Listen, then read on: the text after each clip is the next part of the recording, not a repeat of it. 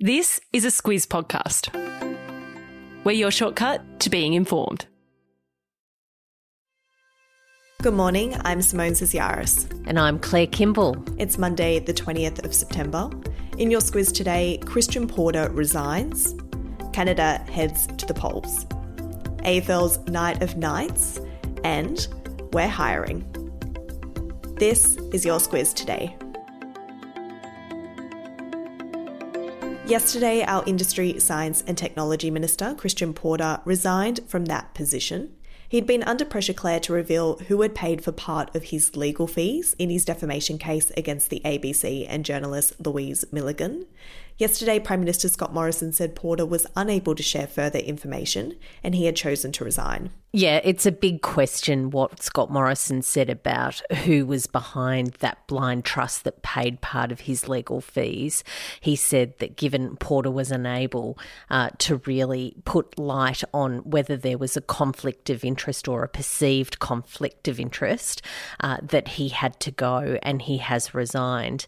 Of course, this is a really important issue because as a Minister of the Crown, you need to be above reproach and you need to be able to prove that you haven't been influenced by lobbyists or companies or anyone that might have a particular need to press you. And he was unable to do that by not being able to say who was behind giving him that funding to pay his legal bill. Porter is the first Liberal minister to lose his spot in the Morrison government and he'll now be moved to the backbench where he'll continue to serve as the member for Pearce.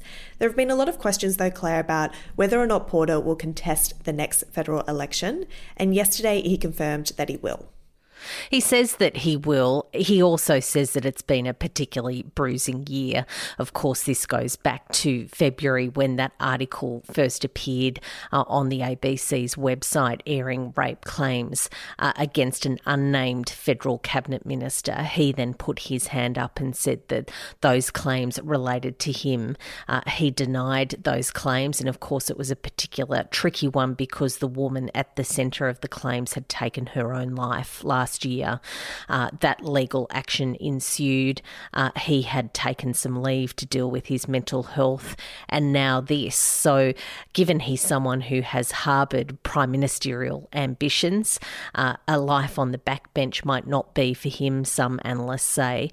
But of course, we can only take him at his word and we'll see how the rest of the year pans out. Yeah, we sure will.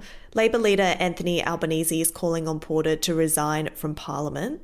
For the time being, Porter's portfolio will be taken over by Energy Minister Angus Taylor, with a replacement set to be announced next week.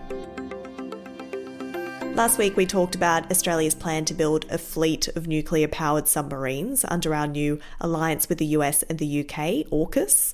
That deal, of course, meant tearing up our previous submarine agreement with France, and that's created some tension. It has created some tension, and the French ambassador to Australia, Jean-Pierre Thalbault, has left the country. He was recalled by France to come back and talk about what has gone down. That's also happened to France's envoy in the United States. This is something that continues to generate international headlines. It's still really at the top of all of the big websites about this ruckus. What France has said is that that submarine contract is one thing. The other is that it also has a presence in the Pacific and it's one of our allies, and that it really deserved better. It should have been brought into the loop about this new security pact earlier. There's still some way to go on this. No doubt Prime Minister Scott Morrison will have plenty to discuss with US President Joe Biden this week. Morrison's off to New York and Washington DC today in his first visit to the US since Biden took office. He'll also be meeting with India's Prime Minister Narendra Modi and the Prime Minister of Japan, Yoshihide Suga. To Victoria now, where Premier Daniel Andrews yesterday announced a plan to get Victorians out of lockdown for good. As our listeners in Victoria would be well aware, Claire, the state has endured more lockdowns than any other part of the country. And so a roadmap is very welcomed. The promise of not having to deal with any lockdowns ever again is something that is very tantalising, particularly to those in Melbourne who have endured the worst of it. What Dan Andrews said yesterday is that those eligible for vaccination, so the over 16s, when rates hit that 70 and 80% full full vaccination rates, restrictions are expected to be eased.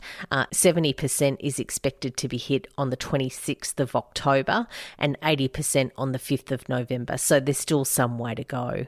When you look at New South Wales, it of course is really surging forward in that vaccination push. That's something that Premier Gladys Berejiklian has been working on for some time now, and that has seen the easing of the hard restrictions in Sydney's COVID hotspots. Yeah, as of yesterday, 82% of the eligible population in New South Wales have had one dose and almost 53% have had both. In Victoria, 72% have had one dose and almost 44% have had two doses. On to international news and over to Canada, which is heading to the polls today for a federal election.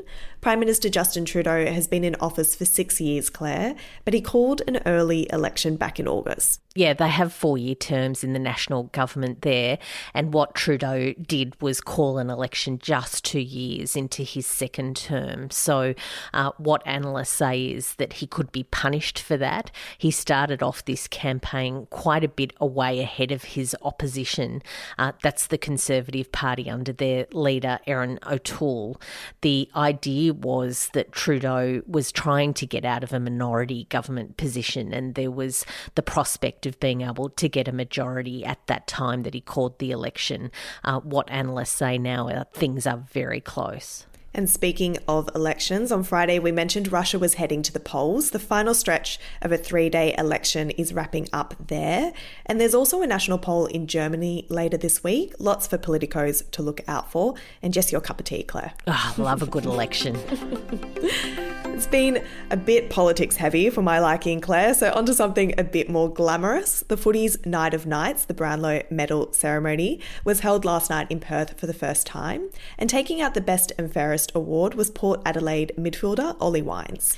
Well, you say that, but our former Foreign Minister Julie Bishop was at the Brownlow Medals in Perth, and she looked very good. So we can bring politics into that as well, if you like.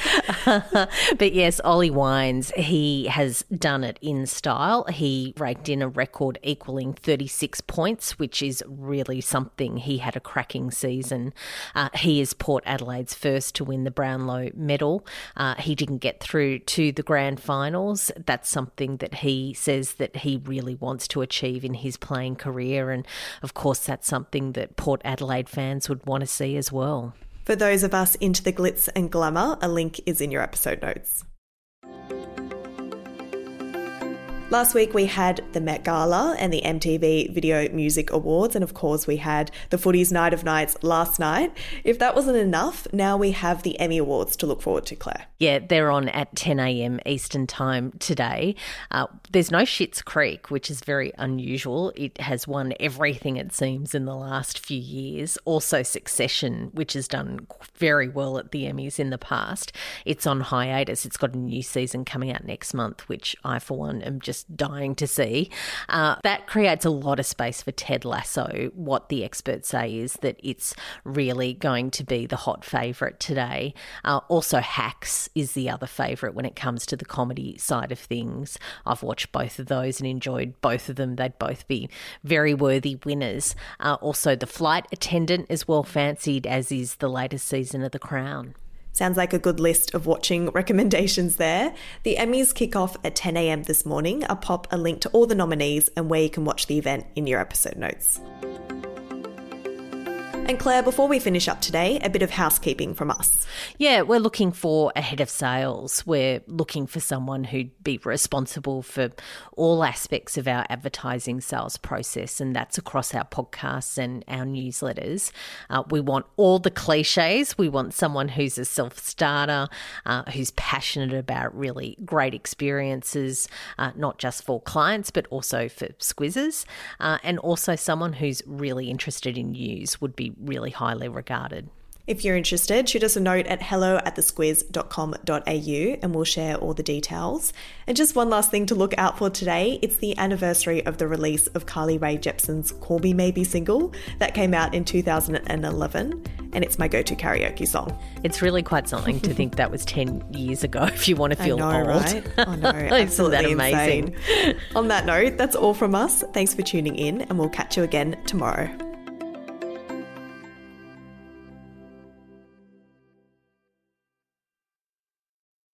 A quick message now from our podcast partner, BHP. Across the next couple of weeks, we'll be talking to Squizzes about BHP and the work they're doing to provide the materials that we need to transition to a low-emission economy for the energy transition. At the start of the podcast, you heard how copper is used to make electric vehicles, wind turbines and solar panels. So when it comes to producing it, reducing emissions is a priority. And that's why BHP is making solar, wind and battery deals to help power their South Australian Olympic Dam copper mine. It's happening now at BHP.